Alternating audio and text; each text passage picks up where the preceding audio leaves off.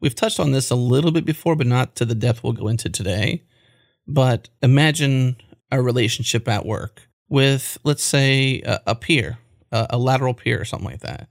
You may have difficulty working with them, but if you understood their backstory more, it might make it a little easier to understand why they operate the way they do, maybe even why they have that chip on their shoulder, that attitude, or maybe even that joyful mood. Maybe it's they're always smiling. You're like, what's wrong with you? Why are you always happy? And maybe you realize if you knew their backstory, they had something traumatic happen. Sure. And they promised themselves they would always see the joy in life and always focus on the positive. And so you might think that person's weird for being too happy, or that person's weird for being too much of a jerk. Mm-hmm. But it makes sense if you understand their backstory. And then you can kind of see them in a different light, and your relationship blossoms because you have more detail and more context.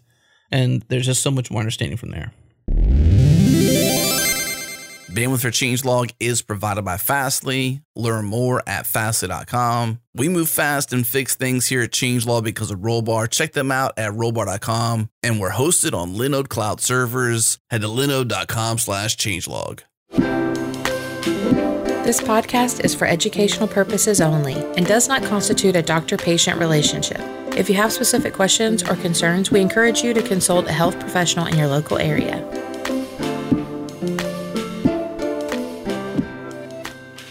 From Changelog Media, this is Brain Science, a podcast for the curious. We're exploring the inner workings of the human brain to understand behavior change, habit formation, mental health, and what it means to be human. It's brain science applied, not just how does the brain work, but how do we apply what we know about the brain to transform our lives. I'm Adam Stacoviak. And I'm Dr. Marielle Reese.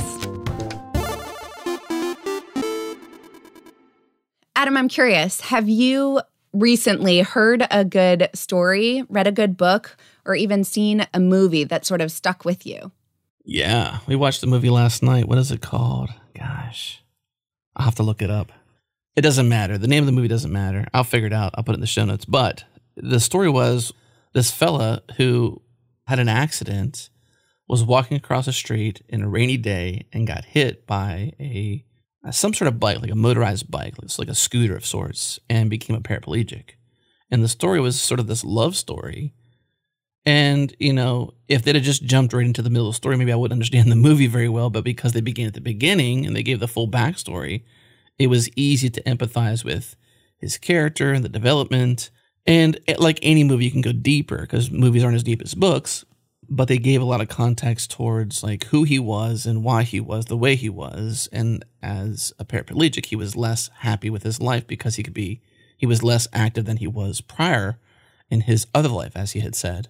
And so it's this full backstory of, you know, him, this accident, this love story, and this full arc. And you can really appreciate the relationship that came from the two because of all the detail in there and all the nuance. Well, that's what I think is so fascinating is stories are really powerful.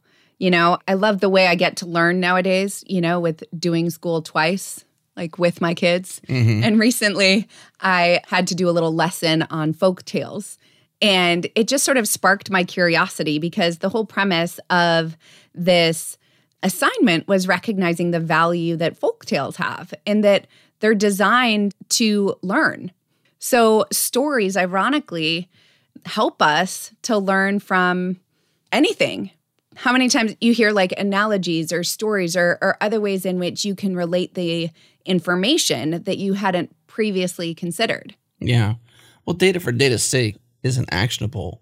You often have to tie it to, you know, some emotional buy-in and things like that. And I think that's why stories really get at you because it's like an empathy tie-in or an emotional tie-in or maybe even being able to place yourself in the scenario to some degree where you can sort of like, I suppose, transplant yourself in. You got it. You know, see yourself in the story or someone you know. Right. It pulls on your emotions. And so all of a sudden now, I mean, this is what makes reading even fictional books fascinating, right? Like, oh, like you're on the journey with them, or I relate to this character or that character. But the nuances or the contextual factors for that individual really matter. and help you better understand and then relate with them, right? I think so. Yeah. Yeah. And so I see the power of story being super important as a conversation because there is a learning process that comes. And I think in the workplace, how often, and, in relationships, because we don't, opt out of those when we go to work, but how important story is as it relates to feedback and understanding other people so that we can work alongside and we can all grow and learn as well. Yeah. We've touched on this a little bit before, but not to the depth we'll go into today. But imagine a relationship at work with, let's say, a peer, a lateral peer or something like that. You may have difficulty working with them, but if you understood their backstory more, it might make it a little easier to understand why they operate the way they do, maybe even why they have that chip on their shoulder, that attitude, or maybe even that joyful mood. Maybe it's they're always smiling. You're like, what's wrong with you? Why are you always happy? And maybe you realize if you knew their backstory, they had something traumatic happen. Sure. And they promised themselves they would always see the joy in life and always focus on the positive. And so you might think that person's weird for being too happy, or that person's weird for being too much of a jerk. Mm-hmm. But it makes sense if you understand their backstory. And then you can kind of see them in a different light, and your relationship blossoms because you have more detail and more context. And there's just so much more understanding from there.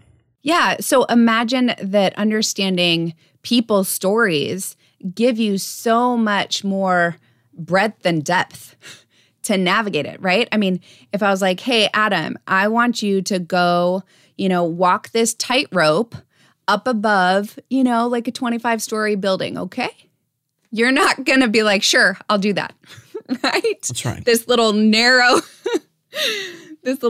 path that you've got. And so what we know is really helpful in navigating our lives is flexibility and being able to adapt and do things in different ways. And so imagine I just then said, hey, I paved this really, wide. You've got 6 feet on either side of planks that you can walk from one building to the next 25 feet in the air. Mm-hmm. It wouldn't be so scary in the same way, and you'd be more prone to approach it. Let's face it, everybody's got their own little idiosyncrasies that make it challenging to interface with them, right? And these can't help but show up at work, especially when there's aspects of pressure, right? Yeah, because you can read a lot into things that happen that are just by happenstance and not on purpose. But because you're already anxious about an interaction or have a preconceived notion or whatever it might be, you're like, you start to read into things that are not actually true. Or maybe they are. You never know. But the point is you start to really, put information into place that may not actually be there because you have insecurities or concerns between a relationship, and you start to read into things that are not actually there. And so those curt responses from them, 1 word or 2 words or whatever, or delayed response even, you might think, well, sure, they haven't responded to me yet. Are they angry with me? Is this thing that I thought was an issue, is it becoming a bigger issue? Really, they were just busy with their kids or doing other things, Exactly. And they're just like, getting to it when they had the time. But meanwhile, you've worried, you've been anxious, you've had projected thoughts, about this truth that's not true. Mm-hmm. Yeah. And so the other thing with this is, we can sort of get feedback from other people. We fare a lot better, as we've mentioned before, when we actually use our words. So if I have a conversation with or someone, to be like, hey, I totally didn't understand your response, or I was just sort of thrown off. Can you help me understand? It then changes the dynamics instead of you just running your old play or sort of filling in the blanks according to your own perception and your own projection, dare I say. Yeah. A key phrase from me I've learned a long time ago when someone is talking to me about something in this scenario that you're painting here is a response of, how do you mean? Yeah. So they say something and they explain themselves and I don't understand it. The easiest, most, concise way to respond saying what you're saying is, how do you mean? Yeah. Because right? then they'll be prompted to say, well, when you do this, this, or this, it makes me feel this way. Or I want this. Can you provide it in that way? You know, they have to give more detail. And it's 3 words. How do you, well, is that 4 words? How do you mean? That's 4 words. Sorry. Right. It's like spelling. Yeah. Right. Counting, spelling. How many words is in that? How do you mean? You know, it's like, it's so easy. How do you mean? Yeah. But so that prompts more of this sort of effort around discovery as opposed to judgment.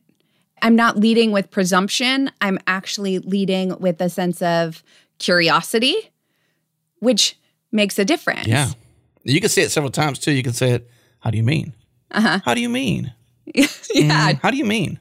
You can say it a couple different ways if you really wanted to, but you can keep saying it over and over and over until you get your understanding. Right. It's really good in a scenario whenever you're getting a rebuttal. You're trying to propose something and somebody is giving a response back and they're sort of not, it's sort of like a give and take there. And sure. Really, I learned it in sales training was if someone's giving me a rebuttal to what I'm proposing as a solution to the problem and they're proposing an anti-solution or a reason to not move forward, well, how do you mean?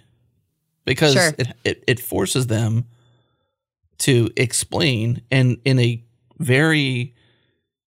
way that doesn't get anybody upset. The way you worded it was better. You know, there was no hidden meaning in there. Yeah. You know, there was no, well, you said this, but you didn't say that. Can you explain? That's giving more detail to the angst, where this is just sort of neutral. How do you mean? Yep. Yeah. So I love it. This guy, Joe I'm going to wreck his last name, Lazauskas.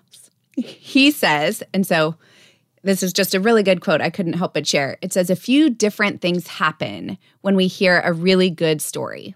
The first is that the neural activity in our brain increases 5-fold. Stories illuminate the city of our mind. And he goes on to say, stories make us remember and stories make us care. And that's so significant, right? Because it like creates a broader landscape and meaning as opposed to just, you know, relating to a thing. Mm-hmm. We all remember better too when things have meaning. If I gave you, you know, 4 random words and told you to remember them, maybe you could, but it's actually really different if I told you a story and said, you know, tell me back that story. Mm-hmm. And even more so if you can relate with the story, right? And even if I couldn't remember the whole story, I could at least paraphrase most of it and get which is interesting about language, because I don't have to say exactly what you said to deliver meaning. Mm-hmm. Meaning in language is really interesting because, you know, you can say something of meaning 10 or 15 different ways. I don't know if that's true or not, like in terms of the actual math, but you get the point. You know, right? But you can say something in many different ways and deliver the same meaning. Yeah, and so look, our brains process stories differently than it does any other feedback, because one, stories pull in emotions, right? You can't help but emote in some way. Mm-hmm. 2, stories help us relate better to others, which in turn means we can empathize better with them. And 3, stories improve memory, which allows for improved learning. Stories make data meaningful. So it's almost as if stories create anchor points in our brains, right? So it's like, oh yeah, I get that. And if you think of the landscape or terrain of our minds, I mean, they're all over the place. So to be able to relate something, like I think about this a lot in terms of how much I deal with more abstract concepts in therapy. So I'm trying to help people who don't have a framework around why they're having the issues they are per se, and that I'm trying to help them understand something that they don't relate to or relate with and can't necessarily name.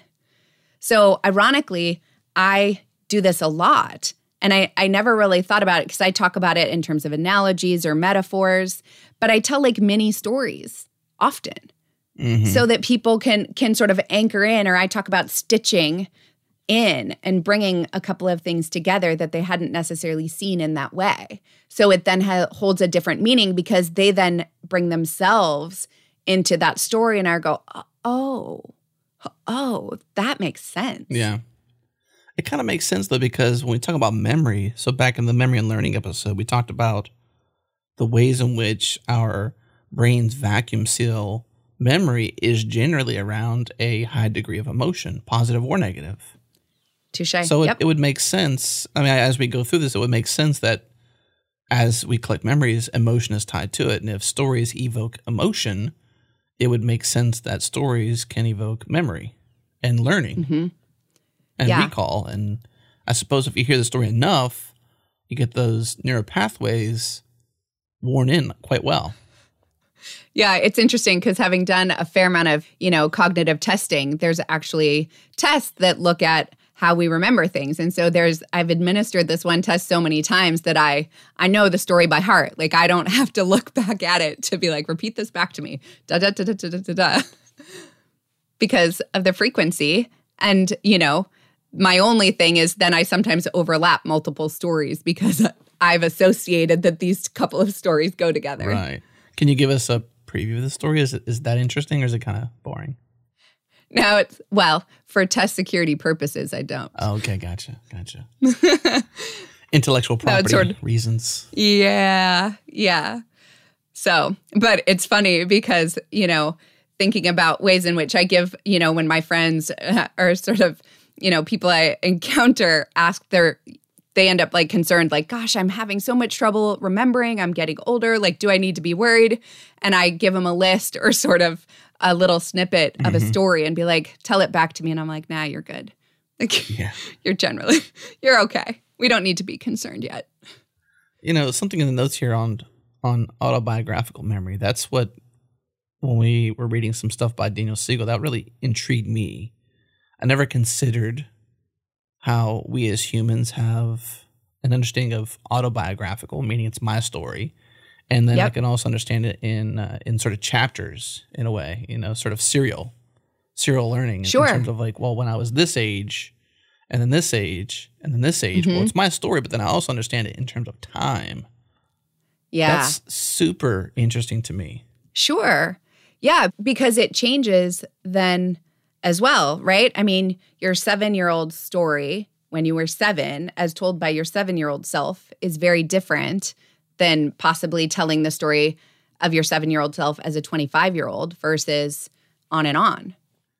Yeah, especially because my concerns as a 25-year-old is way different than when I was 7.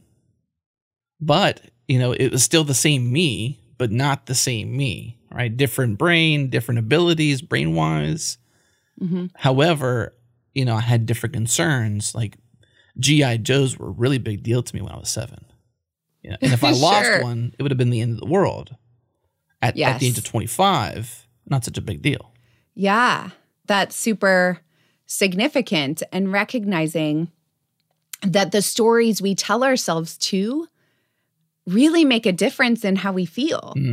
It's so interesting, like even going back to, like I think of your 4-word sentence, right? And mine is tell me more. Like, what was yours? How do you mean? How do you mean, right? And that there's a way that people associate things that they're not aware that they're associating, and that these are just stories that they've told themselves either about who they are, what they can do, or where they're going to go, which then affect how they interface with themselves in the world, right? Yeah, totally. This is so fascinating to me, just how wrapped up we can be in stories. I think of it like Star Wars, for example, right? It's just a crazy big story, but once you understand the bigger context, the universe even that can come from a big story, right? You can continually expand upon it. There's some degree of scrutiny out there, whether it's a good story or a bad story as it expands. But the point is like, it was just a small idea at one point. Yeah. And then as the story got bigger and bigger, a universe emerges. Same thing with Marvel. And I'm thinking like these big universes, this Marvel gigantic universe of all these different characters come into play. You got these little mini characters. And it's like, That's an example of how big storytelling can be, because you care about, let's say, Infinity War or Endgame more because you watch literally all of these Marvel movies, 25 movies or more, to create this one final ending of a movie. Storytelling's huge. Yeah, but so if I can flip the lens for just a second, I want to move what you just said over into literally people in our world. Of there's you and I, and we're just, small potatoes amidst the entirety of the people within the world, and recognizing that our stories matter and can have power within the world and change people and change the way things go. Sure. So this is why, learning stories, not just knowing your own, but also having a curiosity around other people, really can make a difference. I'll share this. I remember, and it wasn't necessarily story, but it was just this shift in perspective. My husband is fabulous at doing this for me. But when I worked in this office, when I lived in Texas, he just always reminded me about all the other players that allowed me to do my job. So, I remember walking in and being grateful all the time that my trash was empty. It might seem super petty, but that somebody's life, that's how they were earning their living for that time. And it just made my life easier. And I just had so much more appreciation for the parts to the greater whole that enabled me to then just do what I felt like I could do. Mm-hmm. Well, I came into work today and the electricity still worked. Yeah. The internet was still there. Yep. Somehow the internet was still there. All these people making the internet, right? Not only the infrastructure, right? But all the necessary hop spots between my IP address to other IP addresses to hit these servers, all this complex stuff simplified by one button for me. Right. Such utility in a way. Yeah. And so one of the things that researchers have found when it comes to stories that I think is so important for people to know is that, ironically, language, and I don't know, dare I say dialect, doesn't matter. Language, the power of stories is universal. So these researchers at USC found these patterns in people's brains when people find meaning in stories, regardless of their language. So they took people and stories in English, Farsi, and Mandarin Chinese and looked at what happened in people's brains using a functional MRI, and they mapped their responses to narratives in these languages. And guess what? They all looked the same. So it's almost as if story has the power to transcend language. Well, this kind of drives at what really drove me to want to produce this show in the first place, was that while there's so much that divides us, there's significant that unites us. You have the same human brain I have. We may be different gender, we may be different color, we may be different from different geographical areas, we may be speaking different languages, we may have different life experiences, but the thing that unites us is our humanity. And your brain works the same way as mine, regardless of language, regardless of gender, regardless of background, regardless of all these things. Now, there may be some differences in there because just life, right? Circumstances. But the point is that we share a common bond, which is humanity. Right. And there's similarity and sameness because of that. Right. Yeah. So in the case of each of these languages, what the researchers found was that they resulted in these unique patterns of activations in the what we call default mode network of our brains. And so this network engages interconnected brain regions, including the medial prefrontal cortex, the posterior cingulate cortex, the inferior parietal lobe, and the lateral temporal cortex, and of course, hippocampal formation. And so that hippocampal formation, we've talked about memory, and that the hippocampus is that key brain structure involved in that. And so additional studies, including this one, suggest that this default mode network is actually working behind the scenes while the brain's at rest, but it continues to find meaning in the story, and it sort of serves as an autobiographical memory retrieval that influences how our brain relates the past, the future, ourselves, and our relationship to others. Like a big old memory cake. Right. So look at that, Adam. You even said it before I said it with the research. Yeah. Well, sure, because I'm so smart. No, I mean, it would make sense. I mean, we all have emotion. Emotions are involved with memory. I do find it extremely fascinating that regardless of language and scenarios here, that our brains seem to take in narrative and storytelling and memory and this whole function of past, present, future, ourselves, and interweaving all that together the same. And that's just, it provides me hope.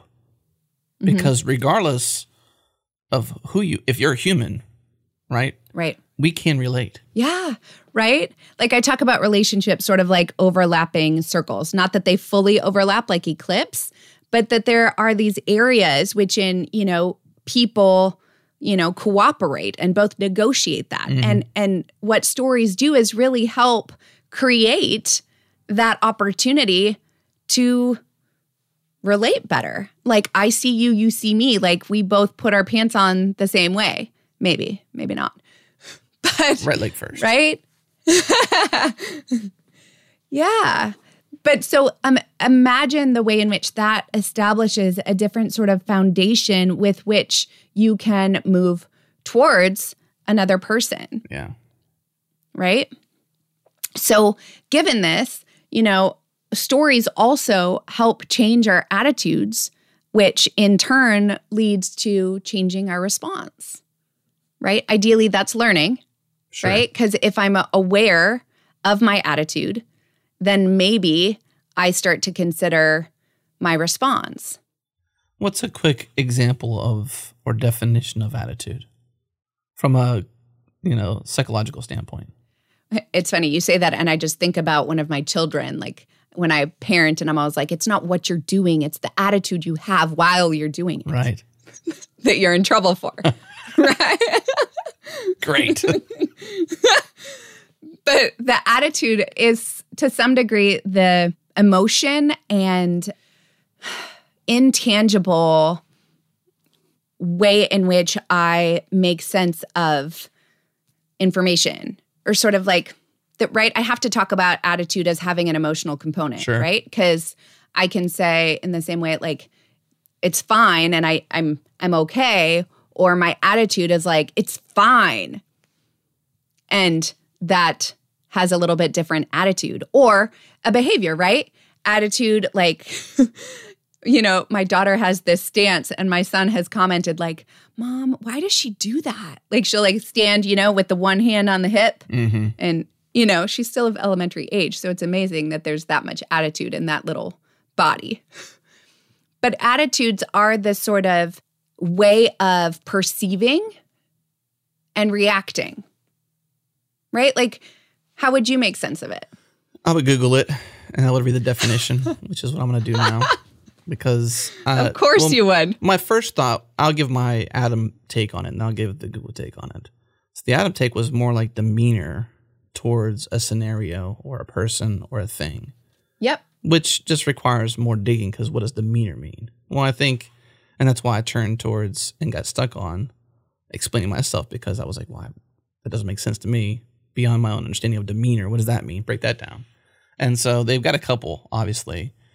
The one that makes more sense to me is a position of the body proper to or implying an action or mental state. Oh, I love that. Yeah. Yeah. So I think mental state is sort of key there, because it's like, how am I thinking? Right? Am I exhausted? Am I frantic? Am I perfectly fine and calm? That sort of position. It's like a positioning. Mm-hmm. How am I pointing? Am I pointing in a negative way towards this thing or scenario, or a positive way? And so attitude is adjustment, my angle, my position. Right. So given that, it would make sense to talk about biases in relation to this, right? Yeah. Because we all have our biases, and that very much can be based on what our experiences have been up to this point in our lives. Well, I can only understand what I understand, you know? And what I understand is what I've learned. And what I've learned is from my experience. Mm-hmm. And so it's not as if you lead your life in a way that you have understanding of all. You can really only sort of live a life and have an attitude towards things as per your experience of them. Mm-hmm.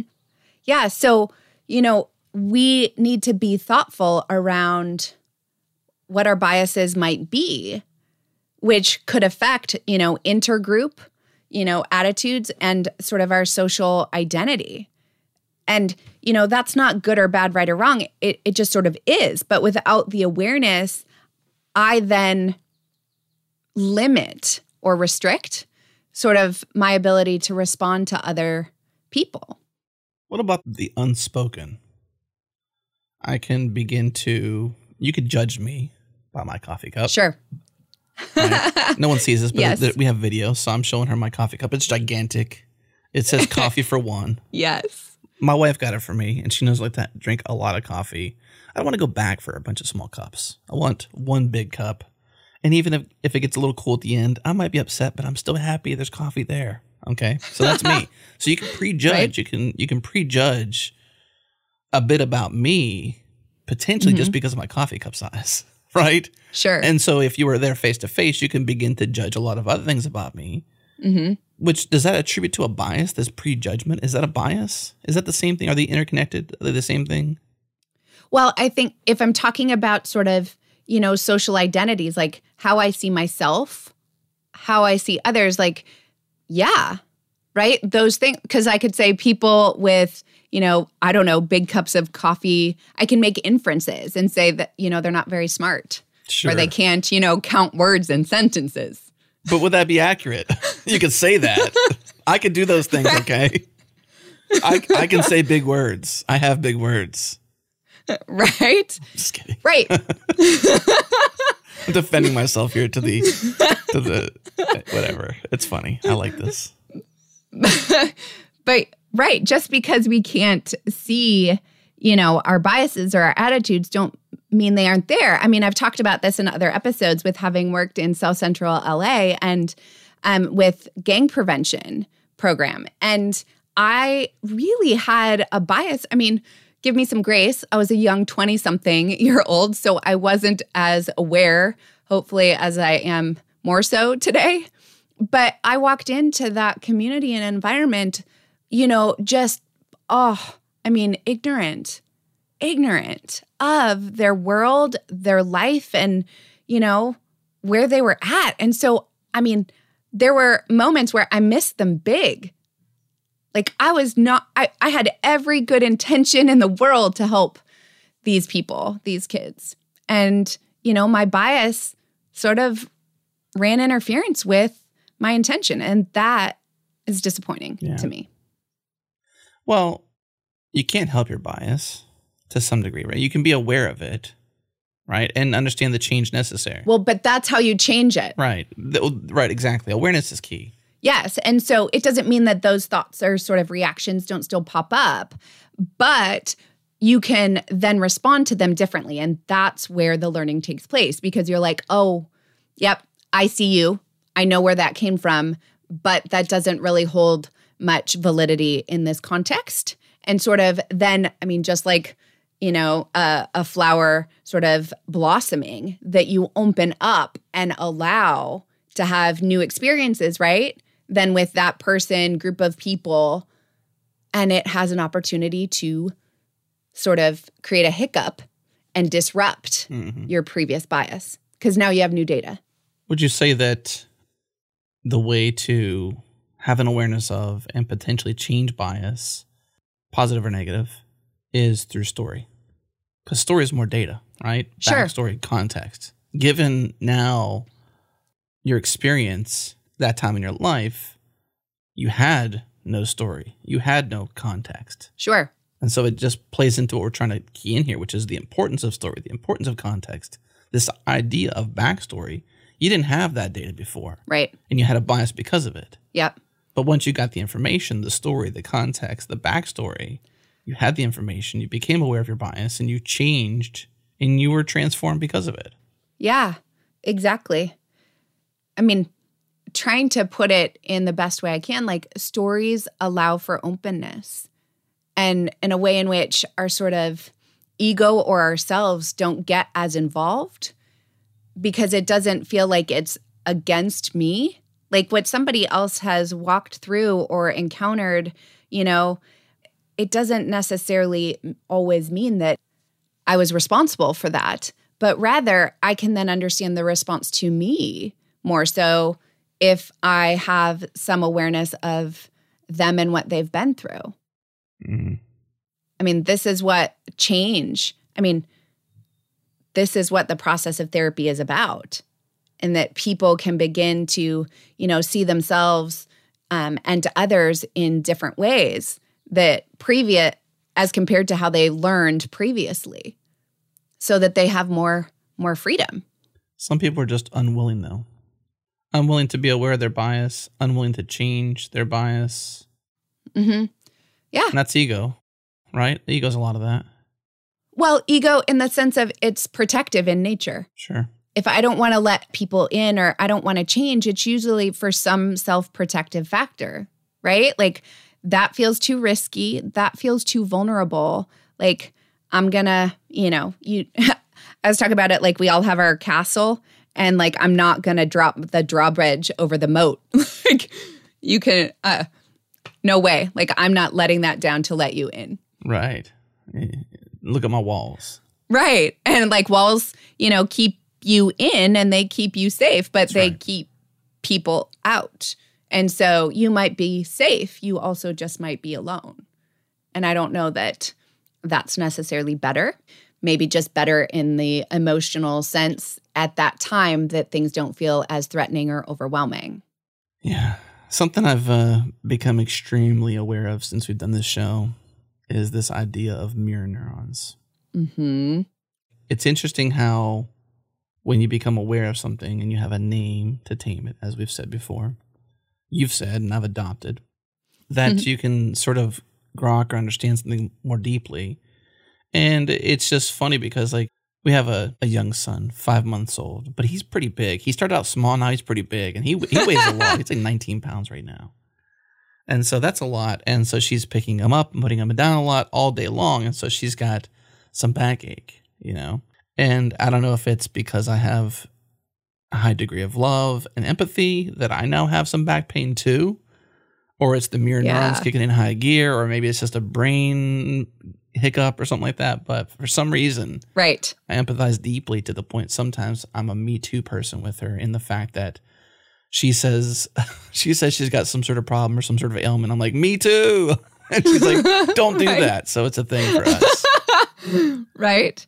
Well, yeah, I love this. Mirror neurons are, one of the brain mechanisms that is or tends to be involved with empathy and understanding. And so as we've talked about it before, it's not my perspective of your perspective. Rather, if I were to move to where you are, like your perspective, how might I be able to see it from your point of view? So mirror neurons, ironically, are relative to our motor systems, right? So that means they're involved in movement. So no wonder your back hurts. Just kidding. Yeah. I'm not crazy. My back really does hurt. A little bit. Researchers point out that mirror neurons enable us to understand other people's actions in terms of our own movement and goals and to empathize with them. So bear in mind that mirror neurons, because I always, whenever we talk about the brain, you guys, please, I hope this sticks, it's never as simple as we'd like to think. That's why research continues and theories or one data point, changes. And so mirror neurons are not the end-all be-all of empathy and its understanding, but it's what researchers are trying to untangle when it comes to better understanding this cognitive process. That certainly makes sense of this stuff, though, right? Like just, I think from an outsider in terms of neuroscience and just a curious person, which hopefully we're attracting. If you're curious out there, you're probably listening to this show, which is awesome. Is this idea that there literally is this mechanism inside of our brains that has a role in, is not the end all be all, but has a role in this idea of empathy. This isn't just simply it's a skill that you can get better at, but it's a baked in thing into our brain to mirror somebody else's presence, perspective, etc. Yeah. So these were discovered by this neuroscientist in his study of monkeys. So his name is Dr. Lazauskas and his colleagues at the University of Parma, who first identified these. And they were looking at monkeys' premotor cortex and what happened in this certain area. And this was like back in the 80s, okay? What they found is that this area fired when the monkeys did things like reach for a peanut.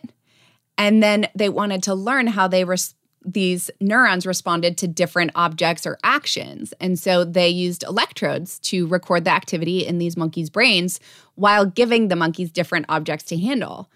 And what they realized was when the monkeys picked up an object, in this case, say a peanut, to hand it to the monkey, or when the researchers picked it up, to hand it to the monkey, some of the monkey's motor neurons would even start to fire.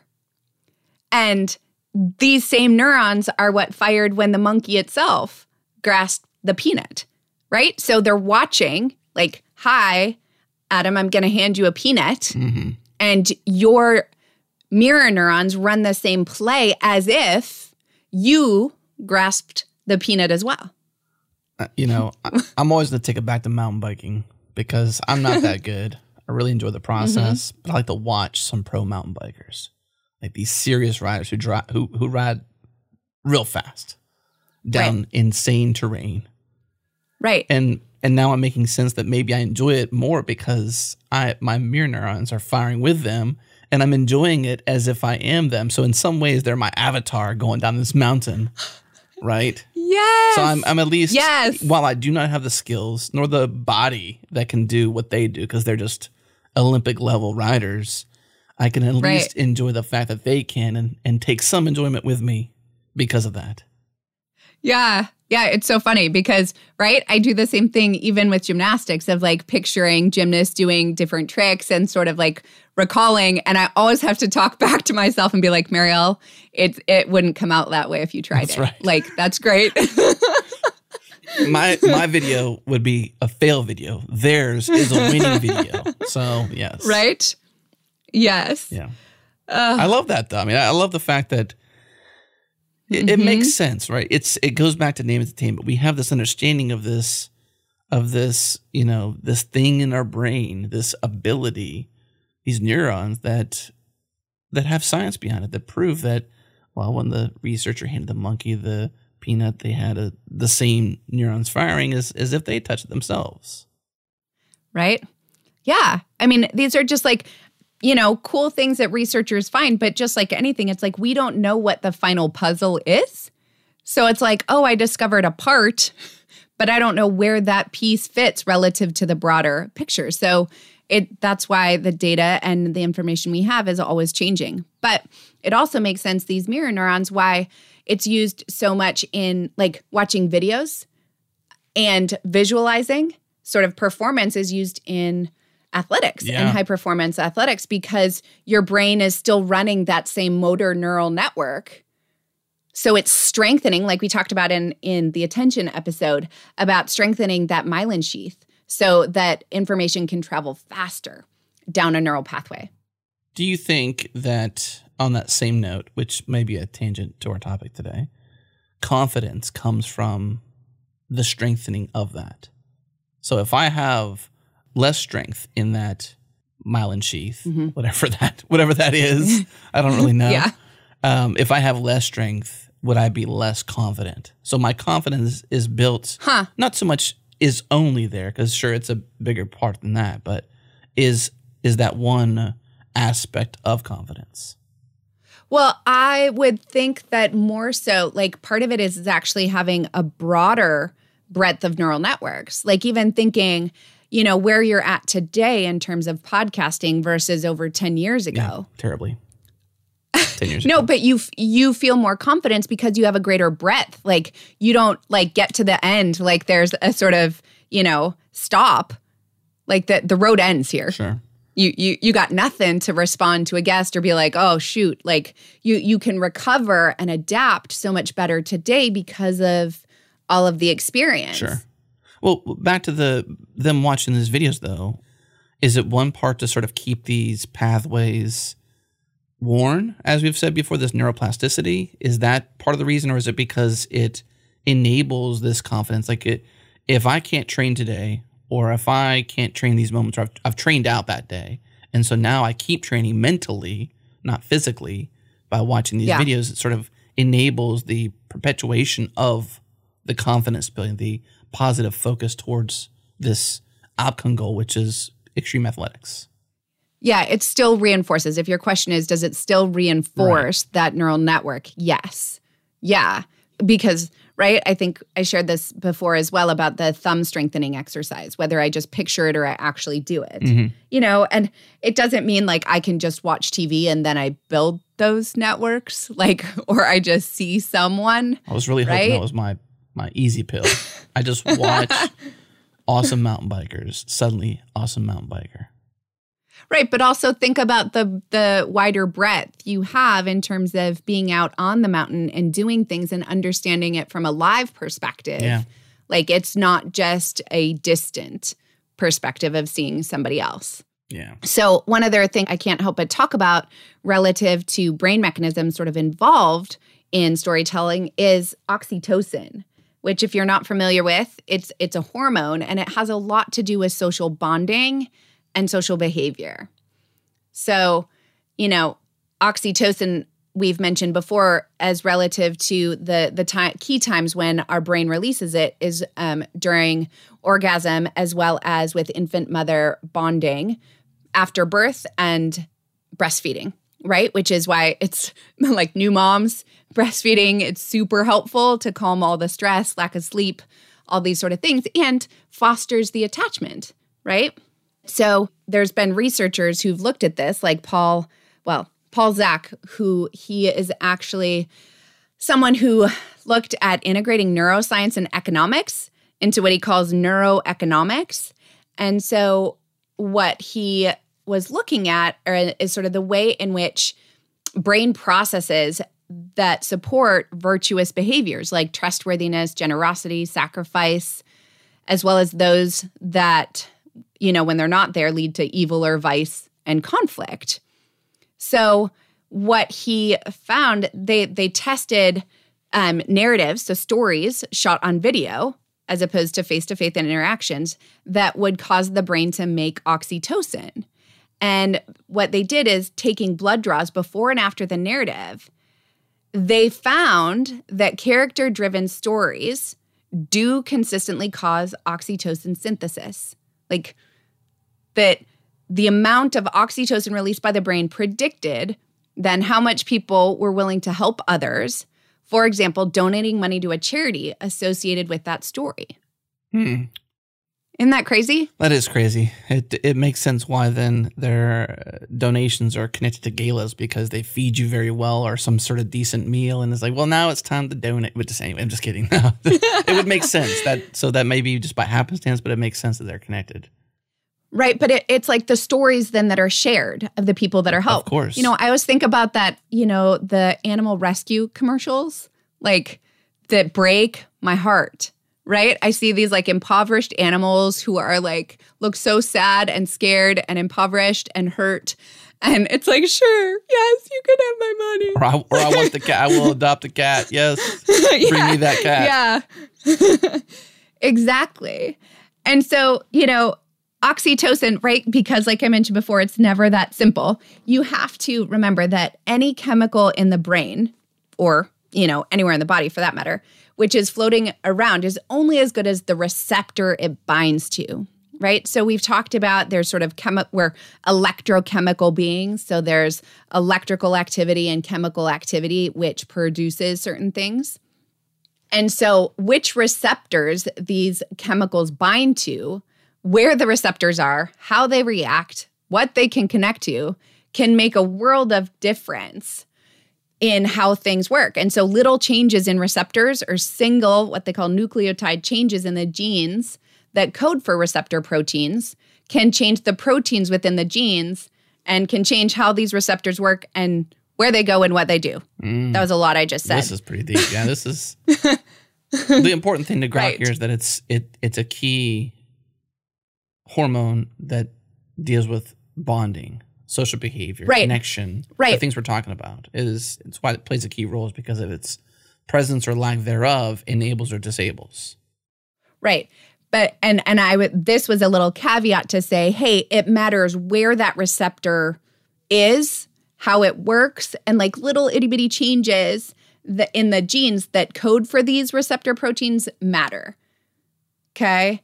So that can change how they get expressed. But this is why it's important in our relationships to be aware of the way in which oxytocin plays a role, right? But if I feel good in social exchanges, I'm probably more prone to be giving. Mm-hmm. That's not a far leap, right? Yeah. So with this, you're like, okay, this is all great, but so what do we need to do? Right. What do we Right? do because of this oxytocin and these things? I would say context counts.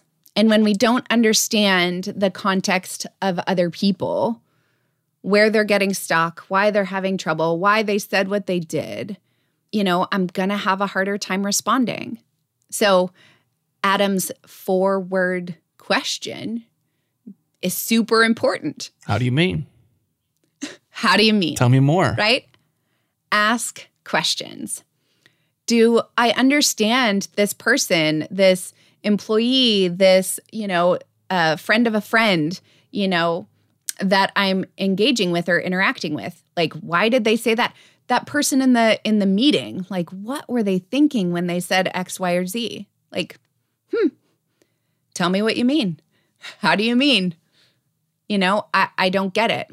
Consider also, cultural factors that are relevant. I think of this a lot in terms of eye contact because here in the US, right? Like, and, I reinforce this with our children about eye contact as a form of respect.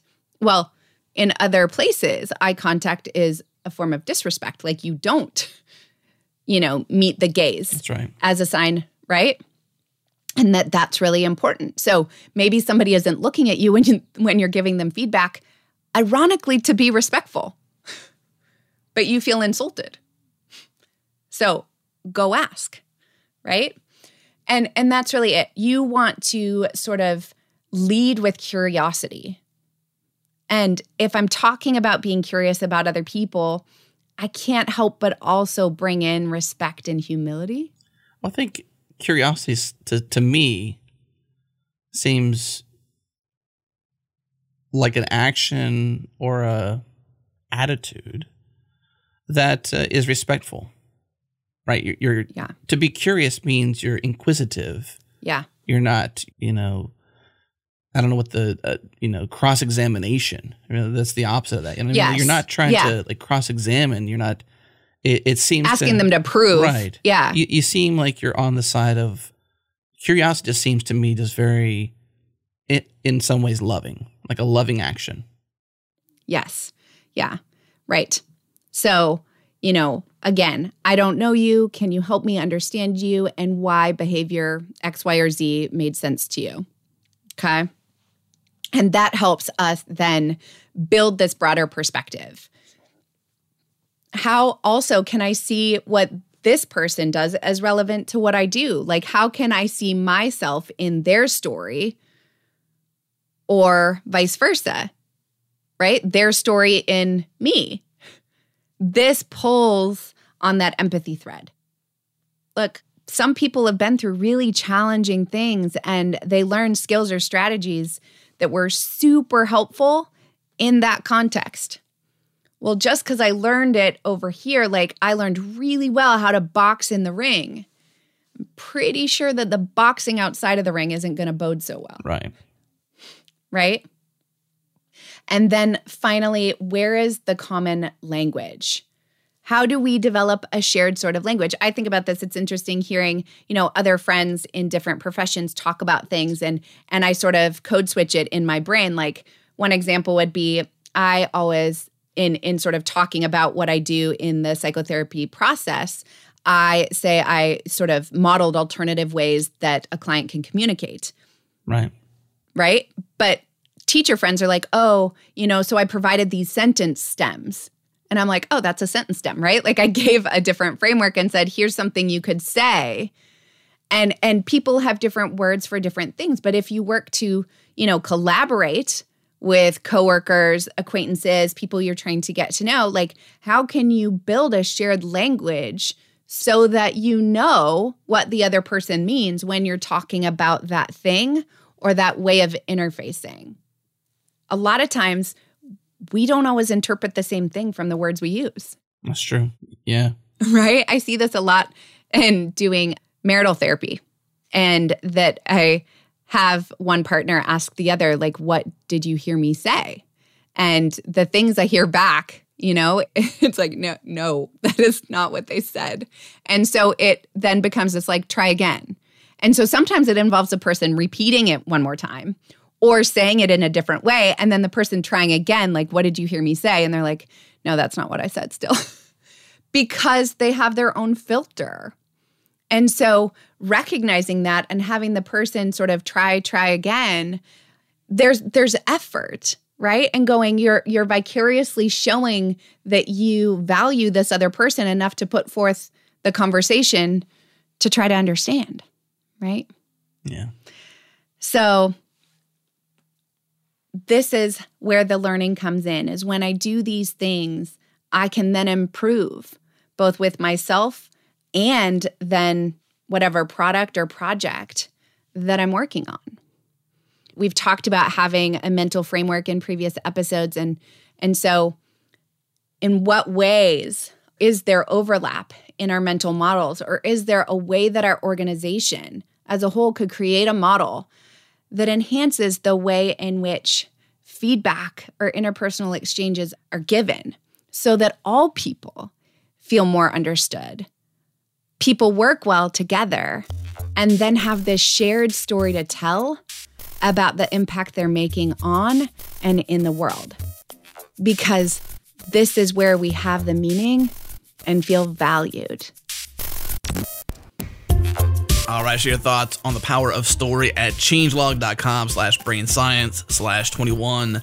This is episode 21. Open up your show notes and click discuss on Changelog News. We'd love to hear from you. And we'd also love for you to join us in our Slack community. It's totally free to join. Talk about all things brain science. Head to changelog.com/community.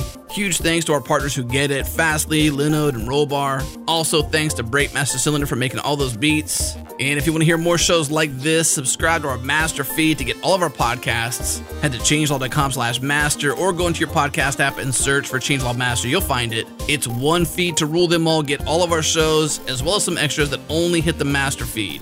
Thanks for listening. We'll see you again soon.